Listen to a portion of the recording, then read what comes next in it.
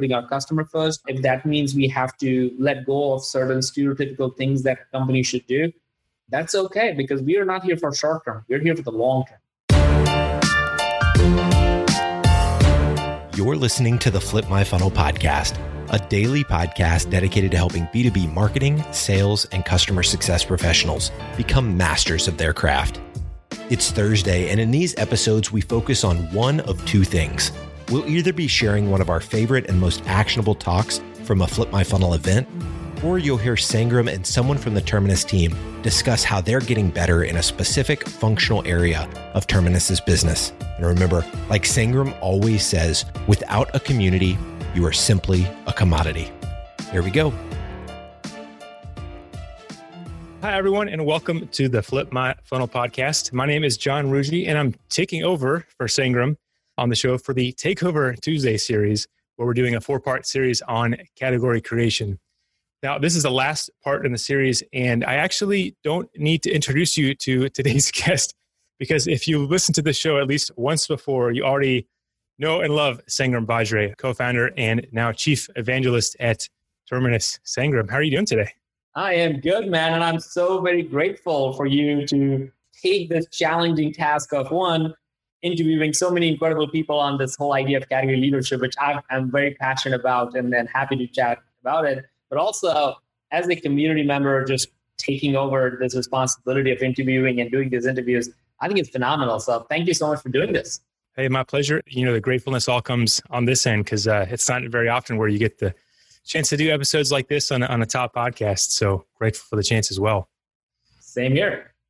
So, you know, I'm not sure that I set myself up really well by picking you as my guest, because it's kind of like, if you're going to showcase your basketball skills, you don't want to go one-on-one against Michael Jordan, but I pick one of the best podcast hosts out there as my guest. So I'm hoping that I can at least live up to halfway of your standards of podcast interviews. You are going to crush it. Can't wait. Hopefully I can answer and be a good guest for you. Well, I wouldn't have picked you if I didn't think that would be the case. All right. So look, we're going to talk about category creation today. And I know you've done 1,001 interviews on account-based marketing, Flip My Funnel.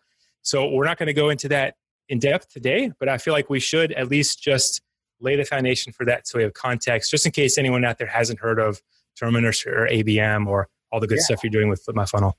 Well, I mean, if you haven't heard about Terminus and ABM, I'm doing a really bad job of marketing out in the marketplace. So hopefully that's a rare commodity out there. But at the end of the day, I feel like ABM is nothing more than a focused way of doing marketing and sales. Know your accounts, go after them, engage them in the way they want to be engaged, and then turn them into customers and hopefully advocates, right? In many ways, it's like going to be, I feel 3 years from now, we're going to look at ABM and say, that is how B2B should be, right? It's not going to be like a new strategy. ABM is B2B in many ways. So I feel like 3 years from now, this would be like, oh my goodness, who was this crazy guy talking about this is the new idea? It is what B2B is.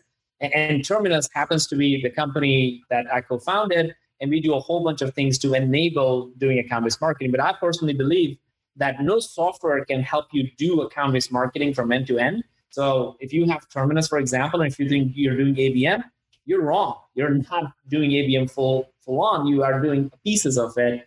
ABM is 100% a strategy, which means you have to get your sales team and the sales tools and the marketing team and the marketing tools and alignment. All of those things have to work together. So it's not like email or marketing automation. It is actually a strategy, not just a tactic. Yeah. So I love what you said about how in a few years, your hope is that ABM doesn't seem like a new thing. It just is the thing, which is, I think, a great example of kind of how to define a category in many ways. Because when we think of existing categories, in many cases, they're just best practices that you just do if you want to do things right in your world. Oh, yeah, absolutely. I mean, the rant that I typically have on category leadership is this. Every category leading company that I know of or think about them as a category are community first, which is one of the reasons why we always say without a community, you're a commodity. And if you look at Salesforce, they created Dreamforce. You look at HubSpot, they created Inbound. You look at Gainsight, they created Pulse. You look at Terminus, we created Flip My Funnel. I mean, it's almost like, and I stumbled upon it. It's not like that we were so genius and smart that we just thought about it and created. No. It happened, we just happened to fall. I just bought this $8 domain called Flip My Funnel. And since nobody would sponsor Terminus event in the early days, I said, would you sponsor Flip My Funnel events? And they said, yes. And then all of a sudden it became a thing, and it led to multiple events and podcasts and the book and all that kind of stuff. But the point being that we were so crazy and still are about the problem. And we have fallen in love with the problem so much that product is just a byproduct. You would never hear me talk about Terminus all the time. You will always hear me talk about this challenge or the problem that we're having, because if we can get enough number of people talking about the problem, the best product and the right products will emerge and win, and the market is big enough for all of us to have a share in it. But if the problem doesn't exist in the minds of your customers and future customers, then there is no category of one, right? So you have to have this incredible amount of media. Competitors are super important to have a category, because if you're the only person talking about it, it's not going to exist. You want analysts to be starting to talk about it. You have to influence G2 crowd. I remember in the very early days, I was having this call with G2 crowd, telling them, we need to create an ABM. Don't put us in display advertising bucket. We are an ABM. And they're like, well, there is no category ABM. Aha, exactly. Let's create one, right? Like, so you have to fight all these battles in the early on to build a category. That's what was the first reason why G2 crowd had one. Now they have 6 ABM style things in their listing. So all that to say is that I feel like we have to fall in love with the problem more so than the product, and look at the product as a byproduct to solve. Yeah. So you mentioned the problem and a focus on why that's so important. You mentioned community. You mentioned some very tangible like identifiers of a category, like G2 crowd saying that this ABM software is a thing. Is that how you define a category, or what's your take on when a category is actually a category versus just a nice idea in someone's head? The majority of them is just a nice idea in many people's head. Like everybody, it's so funny when people say, well, I thought about that problem or that thing like 10 years ago. I'm like, great. So did XYZ, big deal. I think in many ways, a category is born when you give it a name that it didn't exist before or wasn't popular enough. Mm-hmm. You create a movement around that, or help foster a movement around it, where people are now starting to have more conversations on it. And maybe the most crazy way to look at that is Google Trends. Like until 2015, there wasn't even a small blip on Google Trends on the phrase account-based marketing. And starting 2015, when we launched the book, when we got the Flip My Funnel conference going and all this thing, it literally went up and to the right, which means that there are a lot more people interested in it. We even had our competitors sponsor and be as keynote at the Flip My Funnel conference. And even today at the Flip My Funnel conference, we are not doing a product keynote. We are a booth just like everybody else. Really? No question asked. So we just took a very different approach than even existing category leaders. Like I know at Dreamforce and at HubSpot or Inbound, I mean, obviously the founders do give a keynote about the product. We don't even do that.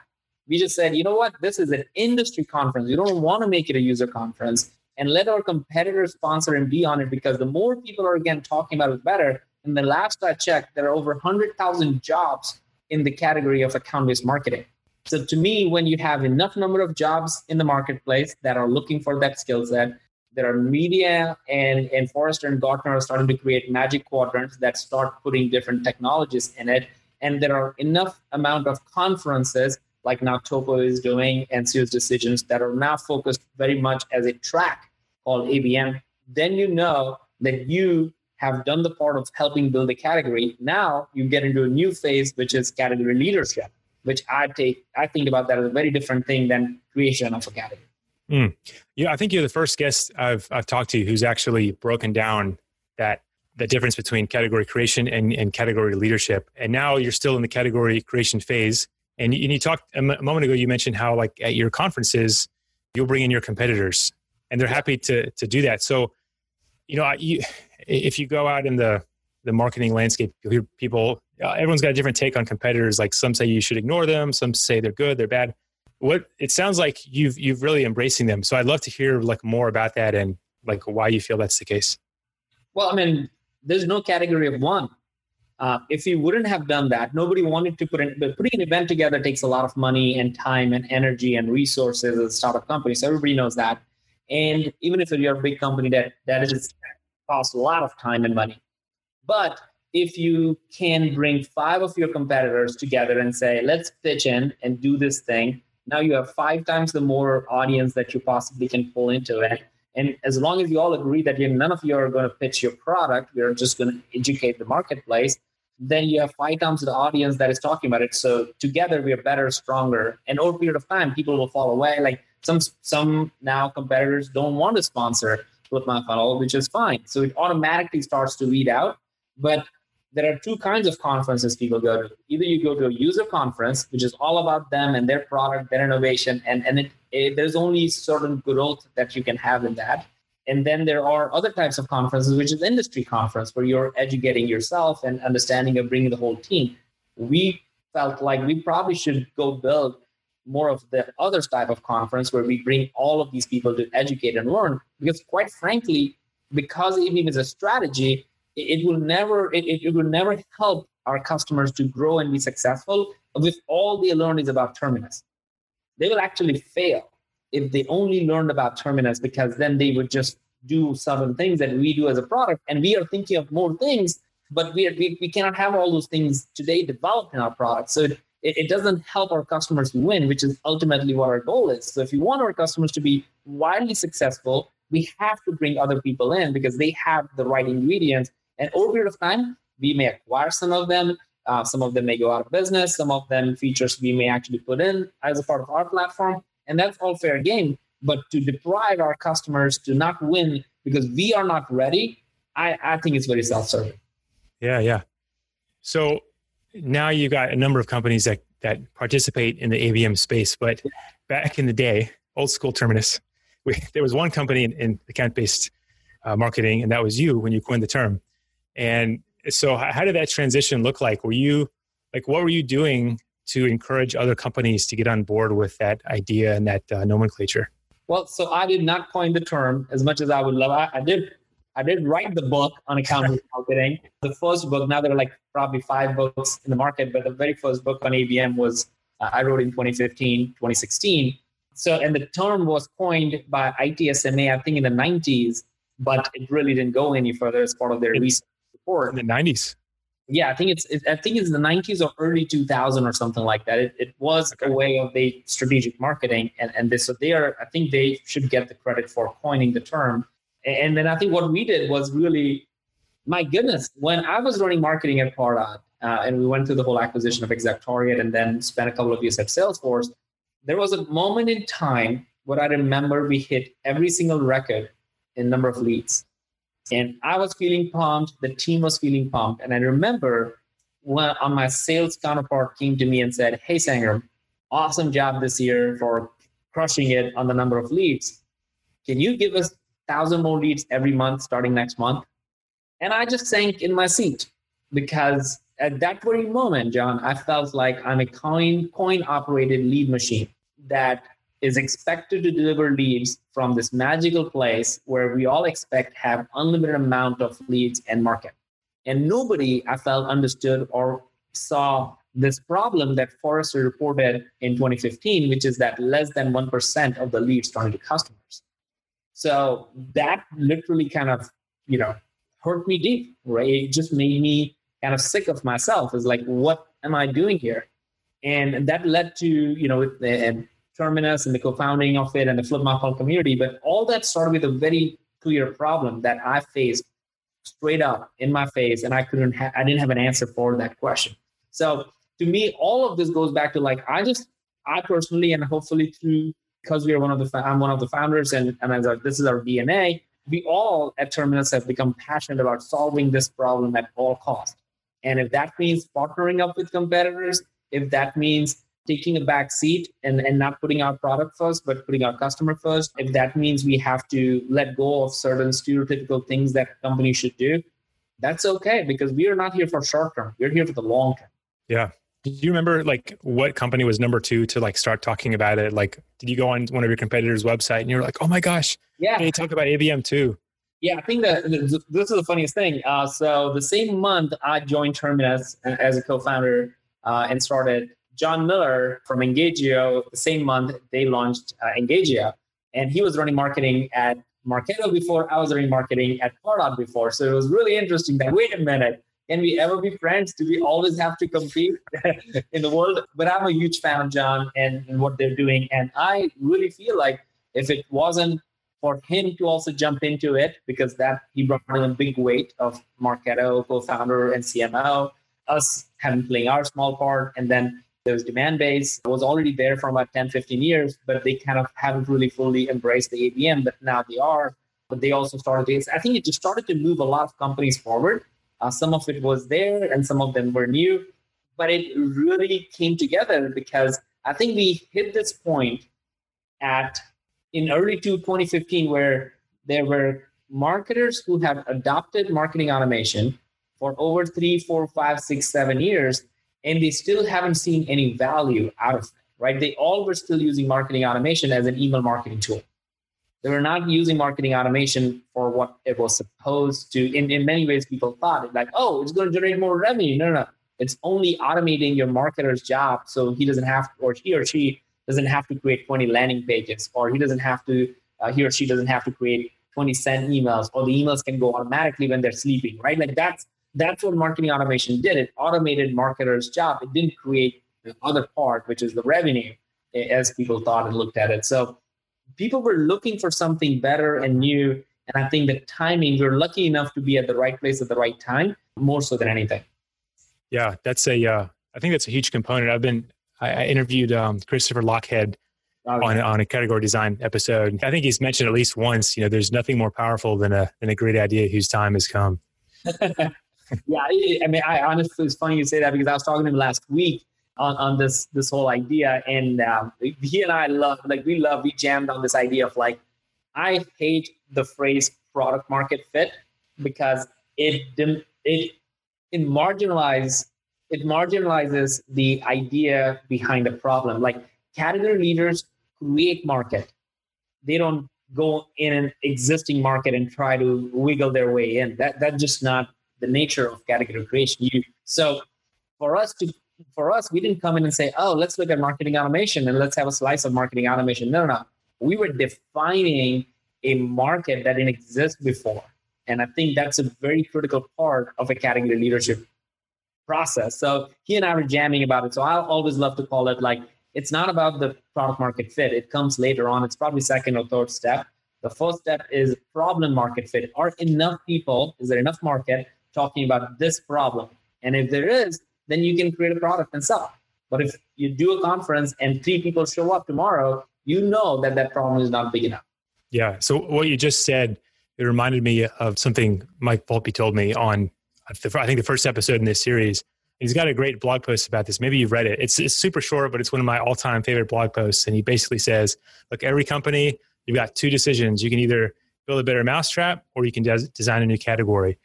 And there's both approaches are valid. There's companies who've been very, very, very successful in either approach.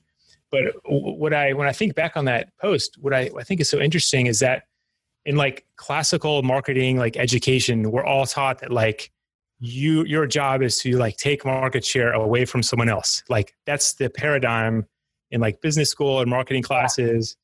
I'm not saying like every book about marketing is like this, but like that's like the standard approach. And I'm just curious, like, why do you think that this idea of creating a new category is not given like equal weight in marketing education and marketing literature? I think it's hard. Like if you look at 8,000 plus B2B SaaS providers today in the landscape that Scott Brinker put together, there's all 8,000 plus MarTech companies today. How many of them are category leaders? Like you probably would say like 5, right? Yeah. And or maybe 6. Like there's email category leader. I mean, there are a bunch of categories. Don't get me wrong, but when you think about category leadership, it's like you don't have an analytics category leader today. You don't have the web personalization category leadership today.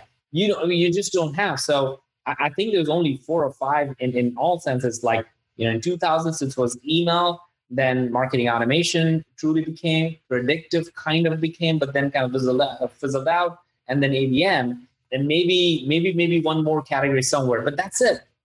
So it's hard. It's extremely hard. It's not standard. And it takes a completely different mindset of CEOs and founders to look at it that way, because it is not the proven way. And then when you look at VCs who are putting money in these organizations, they're looking for a short-term win, short-term results. So unless you are in a long-term kind of win strategy thought process, it is extremely hard to really fight the uphill battle. Yeah, that totally makes sense. It's like that positioning strategy, it only applies to a small handful of customers. Yeah. Or sorry, not customers, businesses. Businesses. And the part that I remember reading, which one was this? Oh yeah, I think this book, Positioning, by Jack Trout and Al Reese. And I think one of the points they made is that if you don't position yourself, somebody else will position you. And that stuck with me. Is like, that's why I fought tooth and nail in the very first month or 2 months, or when we started doing this, is like, hey, we need to be on G2 Crowd. G2 Crowd, we don't want you to put us in an advertising bucket. We want you to create a category. I have like 20 emails back and forth with them in the very early days. And we had to convince them. And I don't fault them, because they did the right thing. They were like, oh, no, you guys do it. I'm like, yeah, that's what we do now. But that's not the whole point. This is not the customer. We're not trying to create a pay-per-click. We don't put us as an agent. So all these things, because we're trying to position ourselves. And that was such an important battle and fight to have. Now, some CEOs and some founders may be okay to be positioned in an existing market, because they're like, oh, at least finally we have a spot, right? But to position yourself and say that, no, we're going to create a new box. I know this box doesn't exist, but trust me, there is a box, and there are going to be more companies here. Let's create this box and convince the market and leaders like G2 Crowd and others and analysts, because analysts are also coming behind, right? We look at analysts as if they're going to tell us everything, but the reality is we have to convince analysts that this is the next big thing. And then they come verbatim back to you and say, oh yeah, this is the next big thing, right? Like that, I felt that over and over again. ABM wasn't in any analyst 2020 roadmap or 2015 roadmap in any of their thought process. And all of a sudden, it's on everyone's now Magic Quadrant. Well, what happened? Well, they looked at the positioning of companies like ourselves, but others, and say, oh, yeah, there is a box now that we didn't see, and now let's make that box as a quadrant. So I feel like it's an uphill battle almost at all levels, and at the level of fighting with or working with your investors to say that this is a long-term play and we need to invest in it, and we need to call it something different, and we're not going to try to build just a better mousetrap. You're going to create a new design. It's an uphill battle there.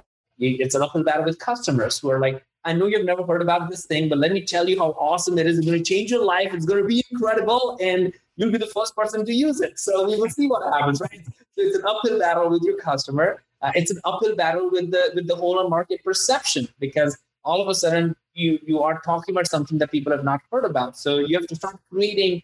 Maybe in our case, we wrote a book on it to establish category and got Wiley to publish it. We built a conference on it. So we did our own playbook, but people can do their own playbook, whatever makes sense to them.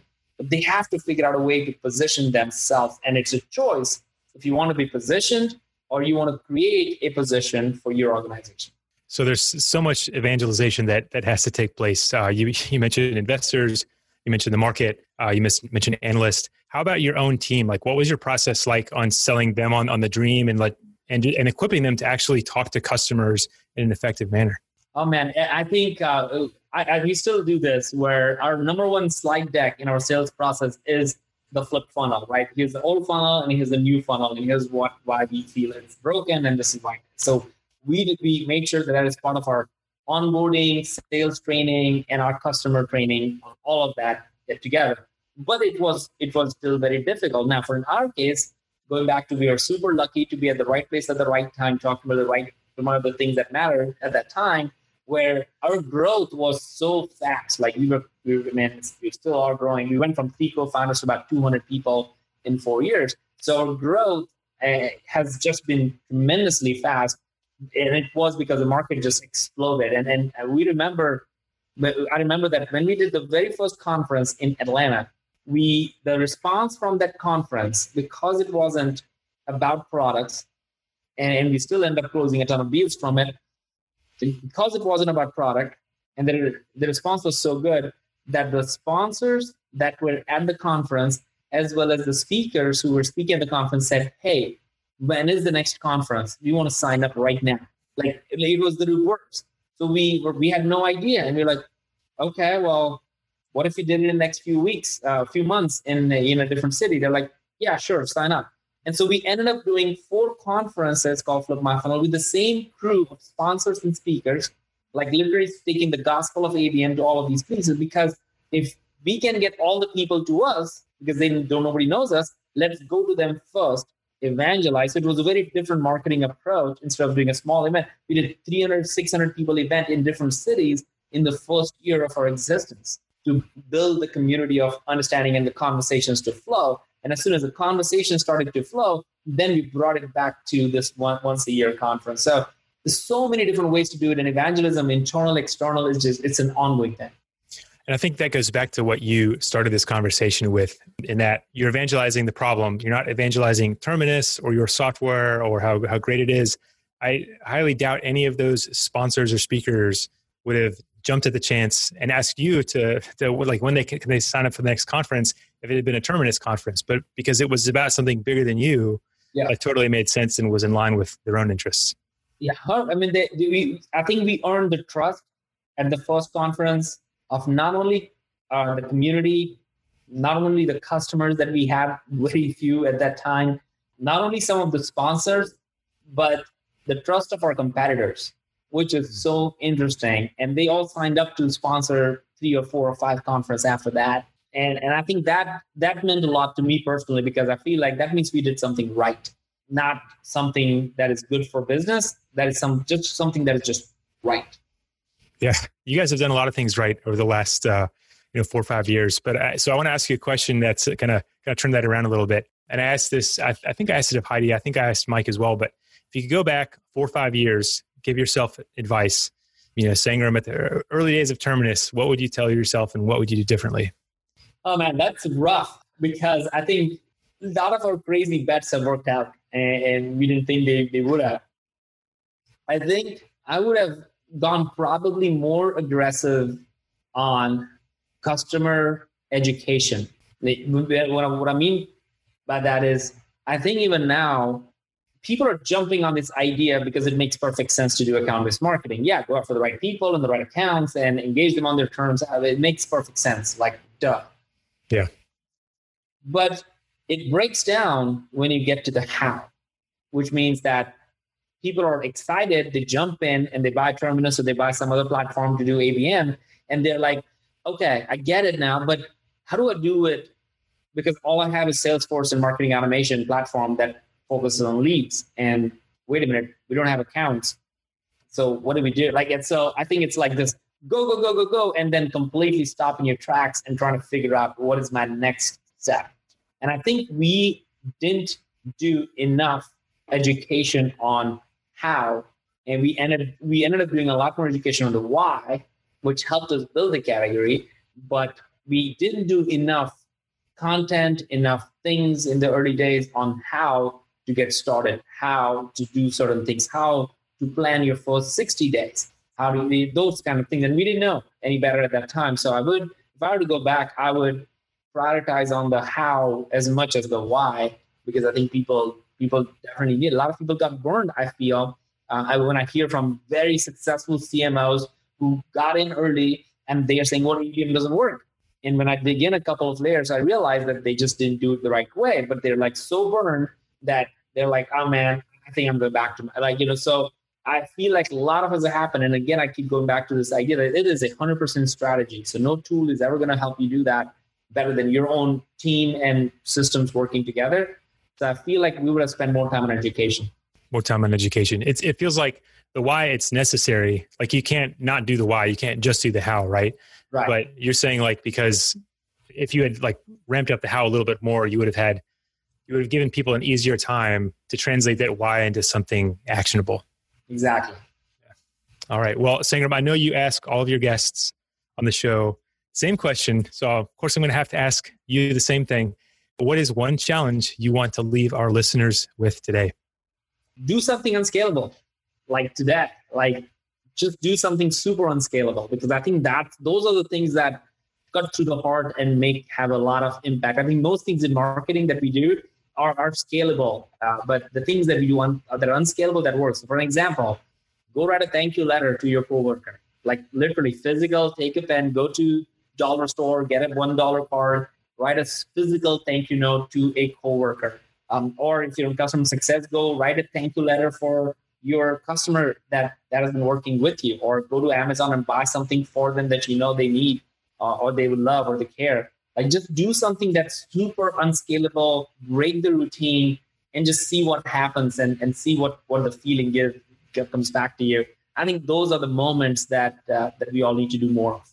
Do something unscalable. Love it. I think that's a great way to end the conversation. Man, Sangram, thanks so much for being on the show. I just really enjoyed speaking with you, and it's been a pleasure. Thanks so much for doing this whole series, man. It's going to be a blast.